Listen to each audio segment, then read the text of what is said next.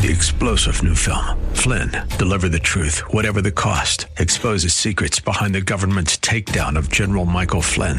Flynn knew what the intel world had been up to. He ordered the first audit of the use of contractors. This set off alarm bells. He told the truth. He was the most dangerous person for Donald Trump to hire. They had to get rid of Flynn. Flynn, deliver the truth, whatever the cost. Available now. Watch it today. Go to salemnow.com. salemnow.com. This is Southern California Live, KKLA and K-Praise. I'm Bob Lepine on a sober day in America. I'm sure by now you know about the suicide bombings at the airport in Kabul in Afghanistan, about the military service people who are dead,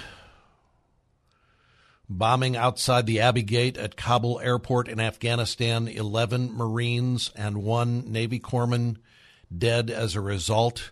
In the last hour, the president has asked military commanders to make plans to strike back at ISIS-K. That's the group that is that we presume is responsible for this attack, carried out the deadly attack.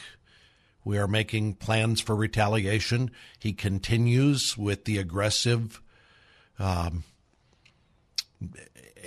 withdrawal from Afghanistan. Still the deadline of next week to get our troops out. And there are Americans in other parts of Afghanistan who can't get to the airport. We're waiting to hear what the plans are to get them out. There are Afghanis who supported us over the last decade plus as we've been in country. People who have special visas who are wondering if they can get out now. So much going on. We need to pray. The Bible tells us to pray for our leaders, pray for God's hand in this situation. Need to pray for the safety of men and women and children. We need to pray for God to disrupt and to put a stop to the evil that we've seen today, for God to withhold evil, for evil to be exposed and to be set aside. We need to be, our hearts are grieved for what's going on, and for the servicemen and women, the families of the servicemen and women who are in harm's way and those who have lost their lives today. It's a sobering day. And it's hard to even think about anything else on a day like today. And yet, in the midst of this is happening thousands of miles away from us. We're watching it on the news, and yet in our own world, in our own country, there are issues we're having to deal with, issues that we are facing. There's a news report out of Illinois. This will not come to surprise as a surprise to folks here in Southern California, but maybe it's surprising to know that in places like Illinois, there are aggressive measures being taken for how issues of gender and sexuality are going to be handled with school children. As kids are back to school, your kids are coming home, you're saying, what did you learn today? You can expect that no matter what age your child is, there's going to be some instruction this year at some point, maybe at multiple points, around issues of gender and sexuality. And I want us to spend some time thinking about this. Here's what's going on in Illinois. The Illinois State Board of Education is providing standards for the schools in the state of Illinois for how they will teach sex education. They have handed those down this month. Schools don't have to adopt the standards unless they teach sex ed, and parents do have the opportunity to opt their children out. But the standards are being developed by a group that has the tagline, Sex Ed for Social Change. So you see, the point is not we want to teach your sons and daughters about biology or human reproduction, the birds and the bees. No, we want to bring about social change through sex ed. Among the standards for kids K through second grade, all right? 5, 6, 7, 8-year-old kids. These new standards in Illinois, they want these kids to be able to define gender expression, different kinds of families, and types of sexual abuse. Grades 3 to 5, so we're talking about 9, 10, 11-year-olds. Get into anatomy, gender identity, and sexual orientation. We want to make sure that our 9-year-olds understand sexual orientation and gender identity. Grades 6 through 8, this is Illinois. Learn about different types of sex, different types of sexual exploitation and trafficking. Grades 9 and 10, the history of reproductive justice in America. This is what the state is encouraging schools. And then grades 11 and 12, they're going to learn about power and privilege within sexual relationships. This is so that, again, parents can opt their kids out. But, there are so many parents who are so busy with so many other things, they don't even know this is happening. And their kids are going to class. Sex ed for social change. This is the state of our culture in an aggressive revolution around gender and sexuality that is meant to undo centuries of understanding about what it means to be a man, what it means to be a woman, what is appropriate sexual expression, what's not. And, of course, the idea that the Bible would have anything to say about that, many people would dismiss that as antiquated or in some cases harmful. So I just think we need a refresher. All right? And I'm going to say some things to you that if I had said these things to you 20 years ago, you'd have said, well, duh. I mean, of course, everybody thinks that. Okay, so that's not the case today. And this is where we have to, we are being reprogrammed. There was an article online today from Pastor Kevin DeYoung that says, whether you know it or not, the culture is catechizing you. The culture is teaching you to think unchristianly about so many things. And there are young people today who are growing up without a biblical framework to think about things. And so the idea, for example, that there is a wide variety of genders, that there are many different genders, that idea is assumed as being true by so many young people today. So let me just go back and just hit a few highlights of things that we should remember and we should make sure our kids know when it comes to gender and sexuality and marriage, these kinds of things, so that when they hear things in school from classmates or from aggressive sex ed people who want to bring about cultural change through sex ed in our schools, and that's going on in California, it's going on in Illinois, it's going on in states all across the country, our kids need to be able to say, I don't think that's true. My mom and dad, we've talked about this. And they said the Bible says something different. They at least need to be able to process that on their own, whether they raise their hand and say that out loud in class. So here's a basic thing. God did not stutter with what he had to say about gender and sexuality. Here's what the Bible says. There are 2 genders and only 2 genders. Genesis 1:27, God created man in his own image. In the image of God, he created him. Male and female, he created them. 2. That's clear in Genesis. There are pairs throughout Genesis. There's darkness and light, the sun, the moon, the seas, the dry land, the birds, and the fish. There are these differences, but in Genesis 1, there's a pair, a man and a woman. There are not 3 genders or 4 or 7 or however many Facebook says you have today. Last number I saw was 63. So we just got to recognize what God says about gender is not that there's a binary, but that God says that there are male and female. And you say to yourself, well, now wait. But aren't there some people who are anatomically male, but in their mind or their heart or their emotions, they feel like a female? And I would say, yes, there are people like that. Well, is that a different gender? No, that's not a different gender. That's a male who feels like a female.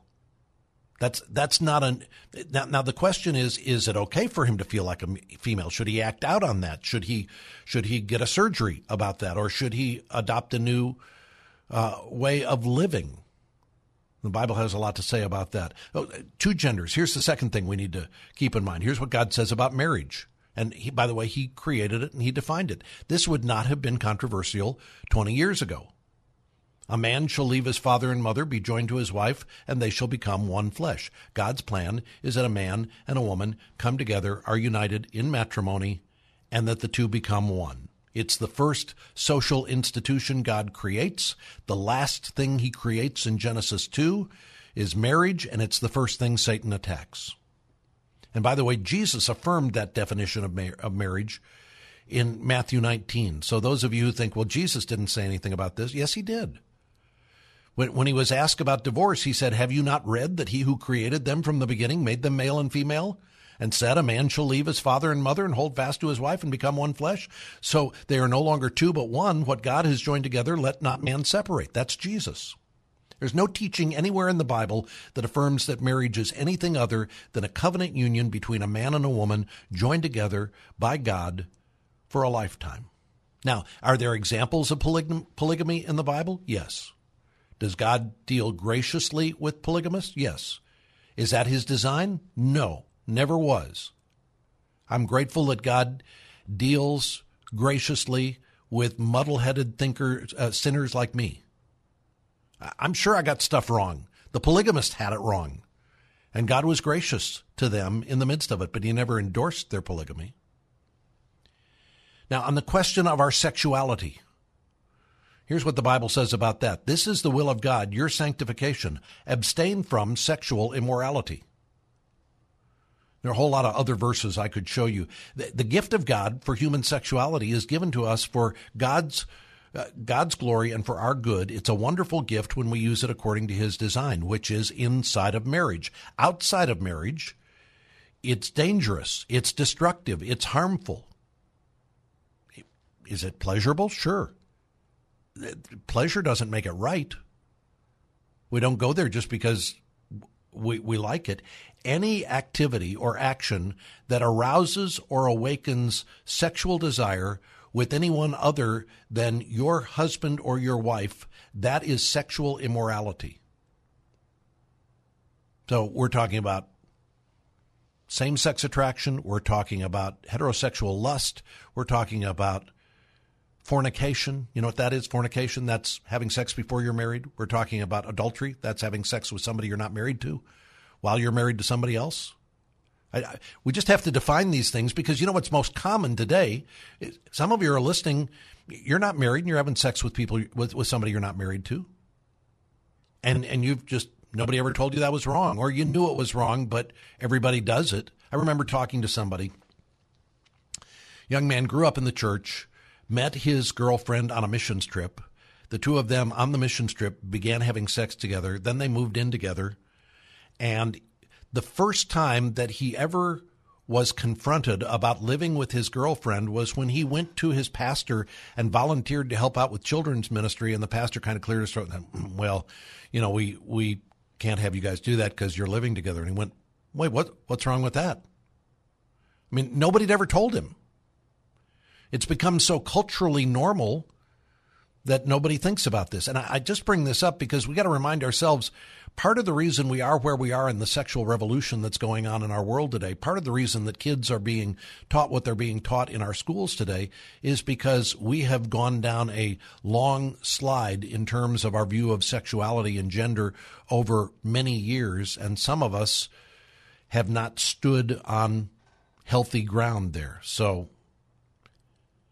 now listen, what the Bible has to say about gender, sexuality, marriage, it's clear. Two genders, sex outside of marriage is wrong. Marriage is a man and a woman in a lifetime covenant. But listen, how we speak about gender and marriage and sexuality is critical. We talked about this yesterday. We have to be full of grace and truth.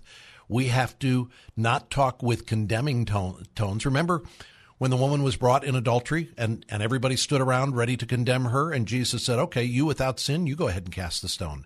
And they all dropped their stones. None of us is without sexual sin. None of us can raise our hand and say, yeah, I've never done anything that was wrong in this area. So we have to be careful and recognize that we are at the same place at the foot of the cross. I heard Pastor Tim Keller years ago talk about a woman coming forward in his church. And she said, I've been coming to the church for many weeks now. I like the church. I've been thinking that maybe I would want to join the church. My question is, I'm a lesbian. I'm living with my girlfriend, with my partner. Would I have to leave that relationship if I were to join the church? Now, put yourself in that position. You're the pastor. Somebody comes forward. They ask you that honest question, and there's a group of people around you, and they're all turning their heads and going, how are you going to answer this one, Pastor? What's your answer? Here's what Tim Keller said. This was brilliant. He said, I think you're asking the wrong question. She said, what do you mean? He said, I think the question is, do you believe that Jesus is who we say he is, who the Bible says he is? Do you believe that he is God come in human flesh? Do you believe that he died and rose again? Do you believe that he is King, Lord, and Master? He said, if your answer to that question is yes, then your King and Lord and Master is going to have all kinds of things that he is going to expect of you and require of you. He is your King, and you need to deny yourself, pick up your cross, and follow him. If he's not your King, then you can probably find something else to do on a Sunday morning.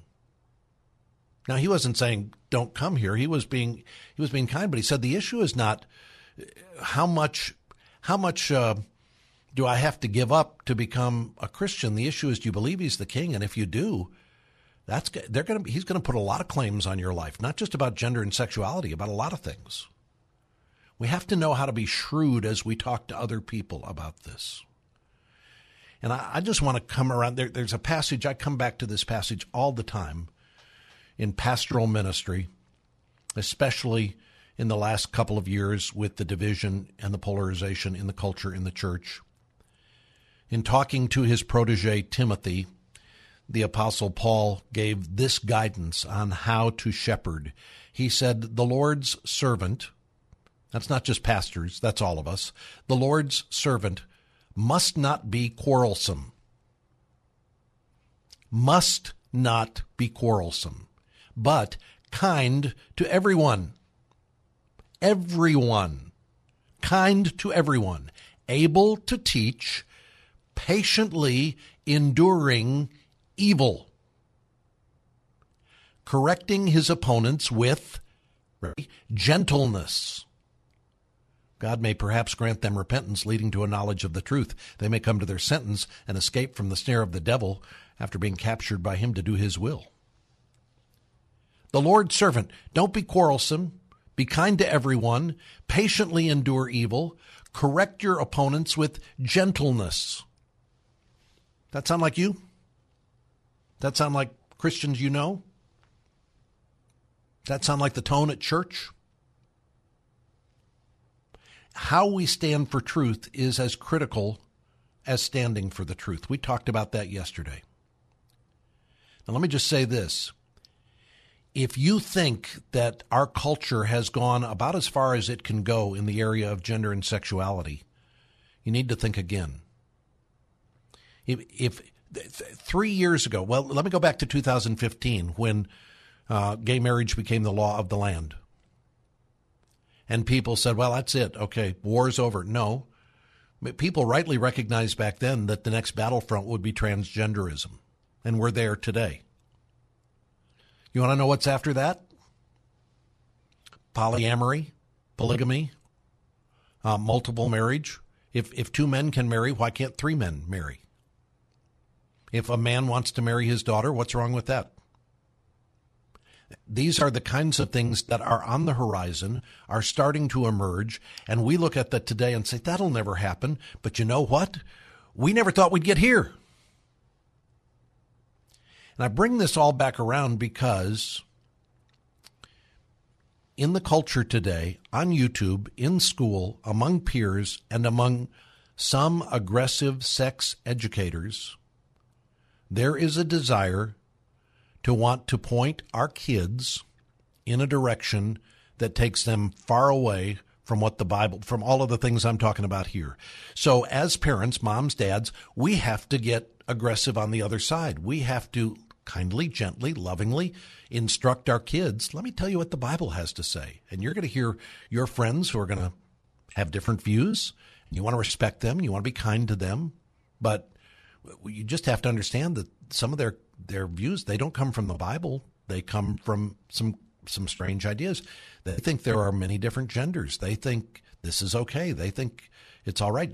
Your kids have classmates who have two mommies or two daddies. Again, we don't want to be antagonistic. We want to be gentle and loving and gracious. But we also want our kids to understand that as they think about their own life, as they think about how they're going to govern their own life and about what God says is right and wrong, our job is not to tell everybody else that they're wrong, but our job is to help our kids understand that's not a direction you should go. It's not a direction we should go as a culture.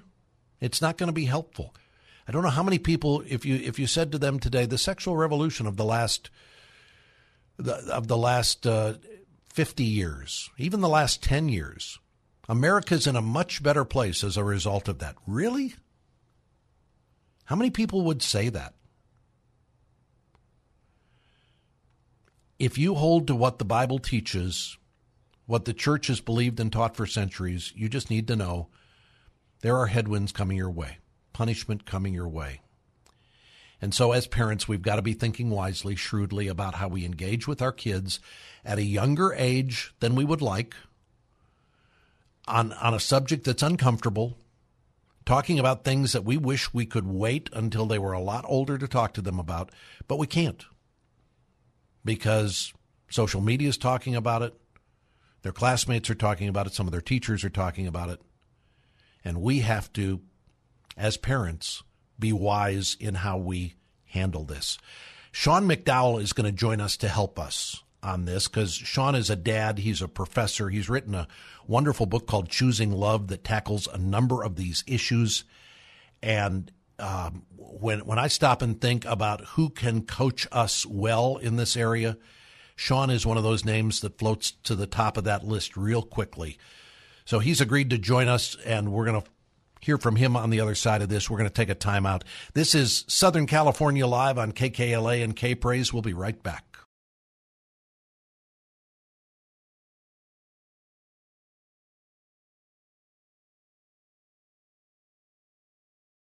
There we go.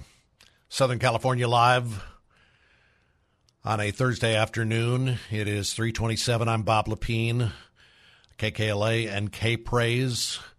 A sober day in America with the loss of 12 American troops at the airport in Afghanistan. I'm sure you are up to date on the suicide bombings that have taken place there. The president in the last hour saying we will develop a plan and go after those who perpetrated this attack on American soldiers.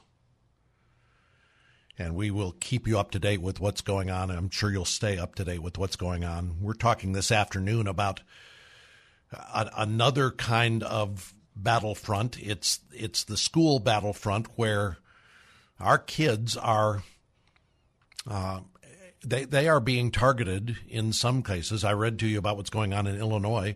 In some cases, being targeted by those who want to bring about cultural change through sex education. They want to change the way we think and act as a culture, and they want to do that by training our kids with an agenda-based form of sexuality. Your kids may be facing some of this in this school year. You need to be vigilant as a parent.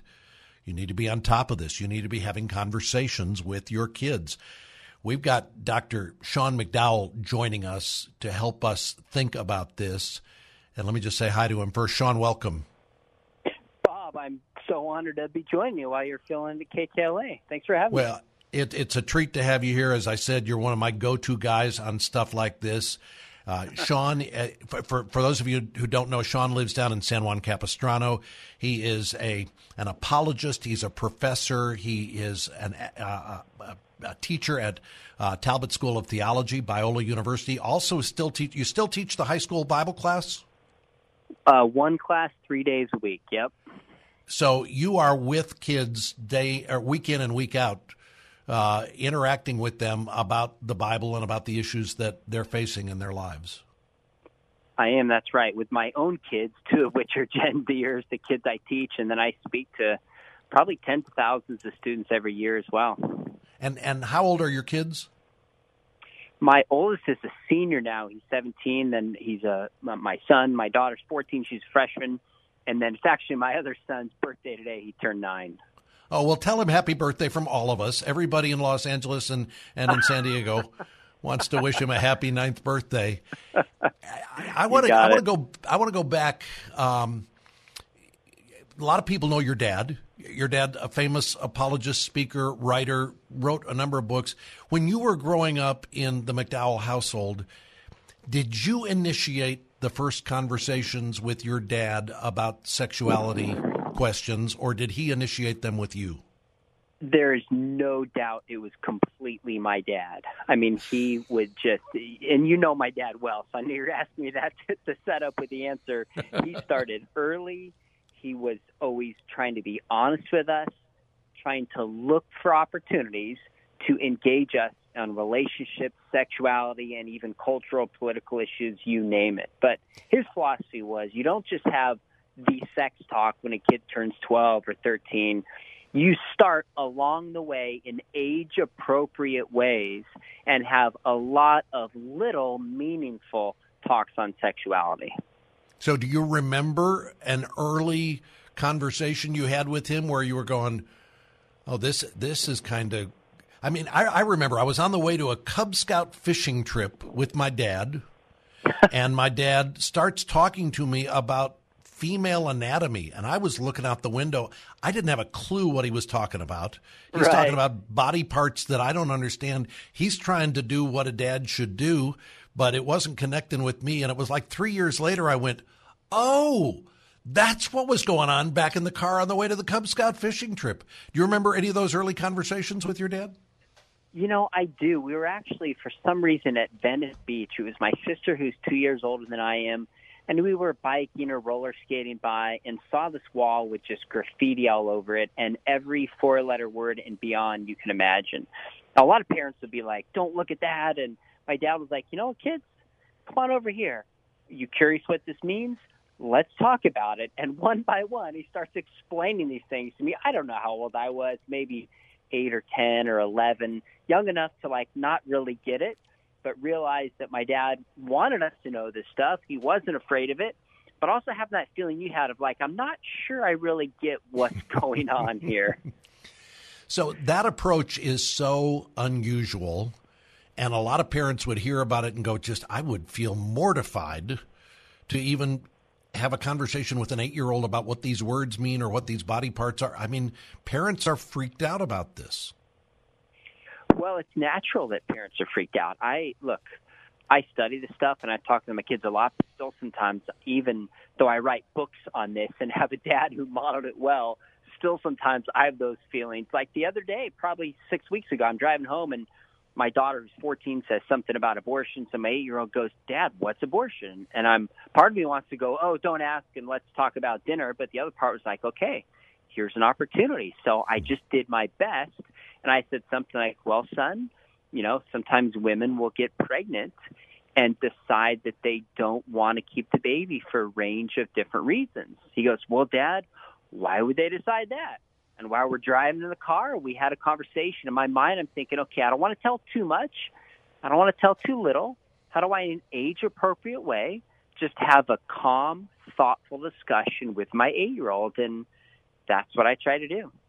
And I think we as parents have got to be imagining that day coming and be thinking ahead of time, if that day comes, if those questions get asked, when your child comes home from school and says, what's a lesbian? We've got to be ready to have a winsome conversation. I tell parents all the time, you've got to practice your don't freak out face when your kids ask these questions. And you got to be able to say, sit down, let's talk. And then, and the other thing not to do is say, okay, now I have to dump everything I know about this. We got to take the next 45 minutes and give a whole lecture, right? No, we just have a conversation and model for our kids. You can ask me about any of this stuff anytime, and I'm not afraid of it. You know, I love that you said we got to be ready ahead of time. This is another thing my parents did well. My dad practiced in his own mind. What would I say if my daughter came and said, I'm pregnant? What would I say if my son said, hey, Dad, I'm gay? Like, he practiced this so he didn't freak out and could respond in a calm manner. I think that was a really smart practice to think of that ahead of time. The other thing that parents can do is if your daughter, the question you said earlier, Bob, if your daughter's son goes, hey, Mom, Dad, what's a lesbian?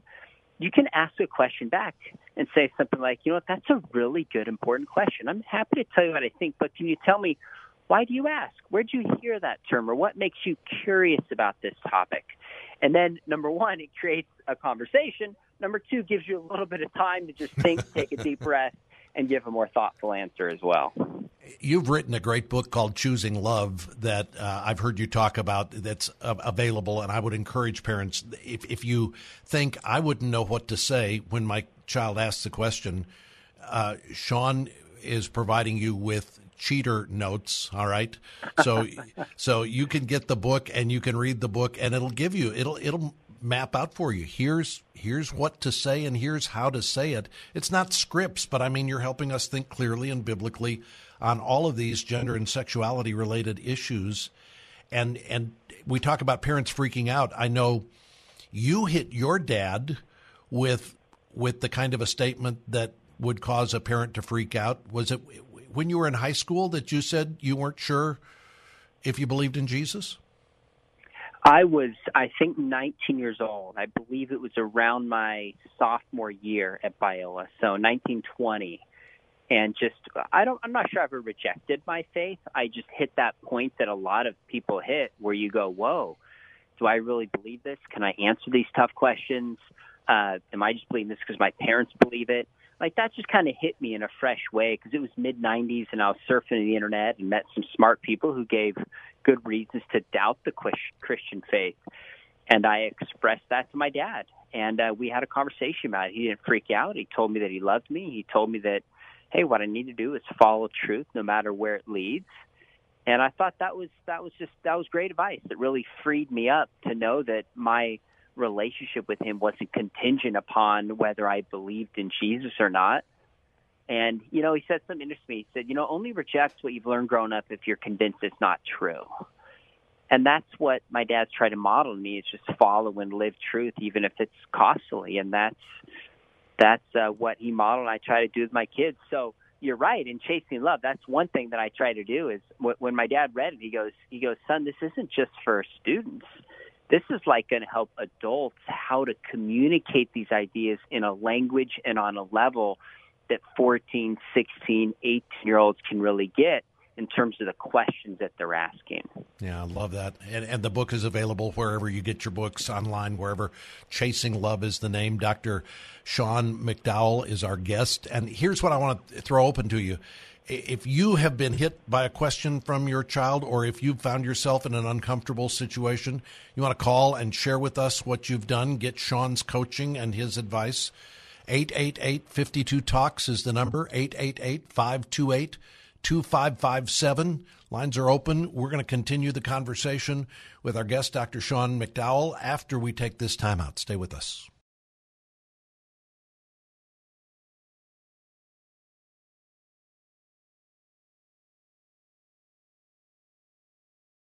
Boys are back. This is Southern California Live on KKLA and K-Praise. I'm Bob Lepine. It's 3:44.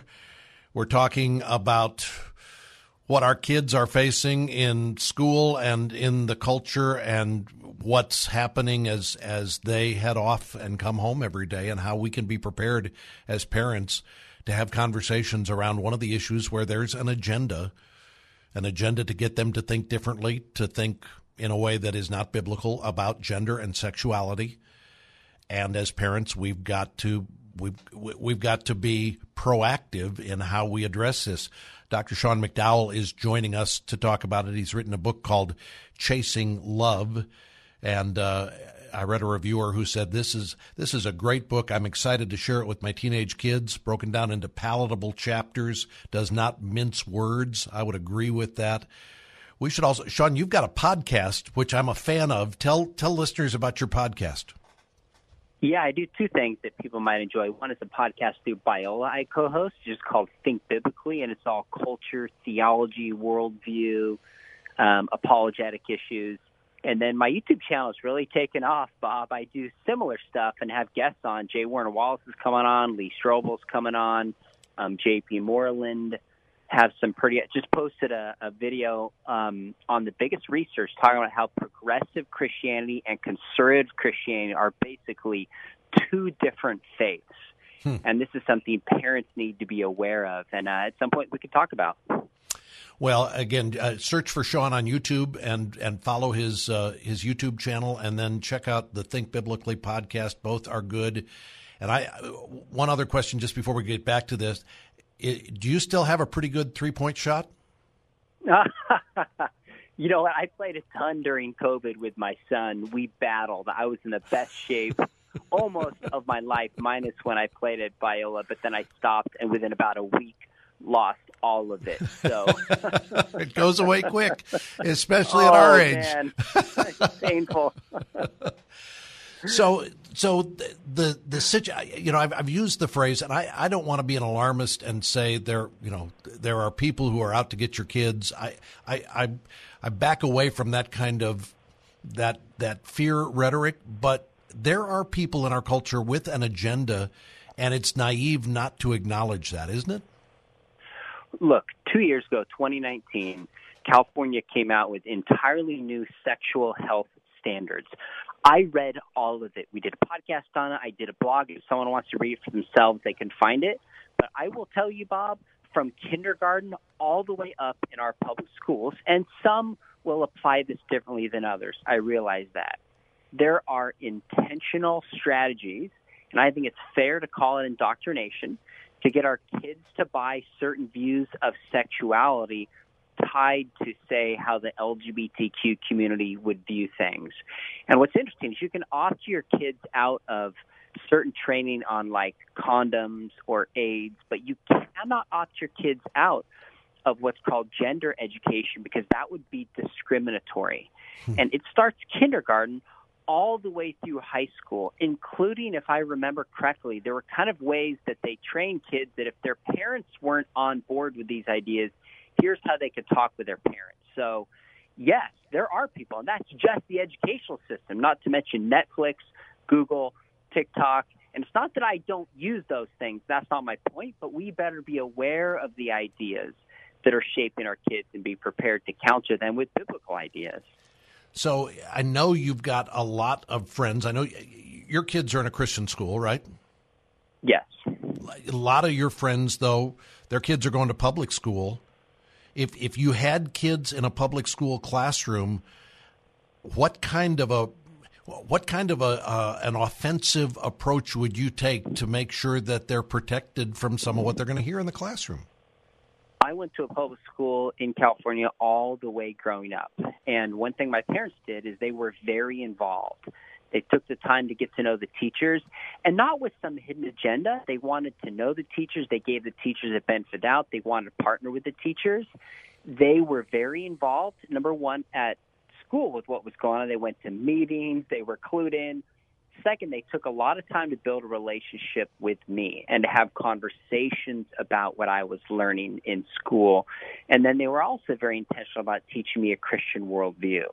So I'm not telling parents they shouldn't send their kids to public schools. I don't think that's my place. I think sometimes homeschool, sometimes private, sometimes public can be the best, depending on the particular kid and resources you have. But we have to be very intentional. So those who send their kids to public schools, start these conversations early, be involved with what's going on in the school, be aware, and then be very intentional about teaching kids a Christian worldview too. And you got to be careful. I mean, when your child walks in the back door at 4:15, and you don't just run up and say, "So what'd you learn today?" You can't be fearful and breathless and act like you're freaking out, or your child's just going to shut down and have no communication with you. Yeah, I think that's right. There's a time and a place to build good relationships with kids, and a lot of that is just asking the right questions and sacrificing. So this afternoon, my son got home from school. He's a senior, so he's still in class at 11. He's like, "Dad, let's go work out at 1." Like, I had a million things to do before this interview, but I'm like, my son wants to work out with me. You better believe I'm going to go spend that time with him. So that relationship, and then we can have natural opportunities to have conversations. That's the best time when it's not forced. So the dinner table's a wonderful time to do that. When you travel, it's a great time. Deuteronomy 6:4 talks about the Shema, love Lord God with your heart, your soul, your mind, your strength. It's just talk about them with your kids when they wake up in the morning, when they go down at night, when you walk along the road, and when you sit at home. In other words, look for intentional times to have spiritual conversations. But like you said, don't force them. I spend a lot more time with my kids talking about the NBA or the newest pair of Nike shoes that are coming out, or my daughter's volleyball, or the next superhero movie. Right. That builds a relational capital with them, too. Sean, I talked to a mom in Southern California. This was a few years back. It was right after the Obergefell decision came down and gay marriage was legalized.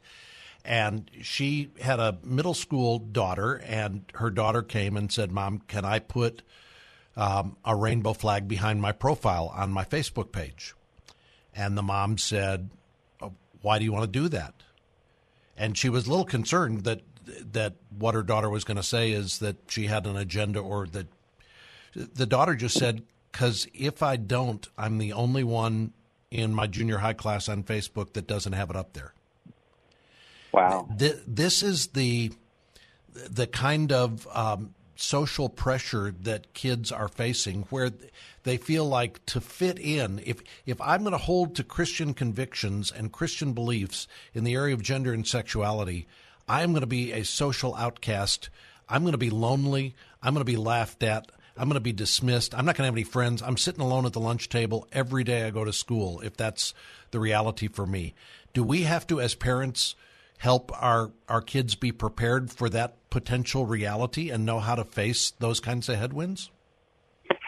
I think we do, and not just on the LGBTQ issue. We had some couple that we know, and they caught their son looking at pornography. I can't remember if he was 10 or 12 years old, and it was at a Christian school. And at first they want to freak out and go, "Why are you looking at this?"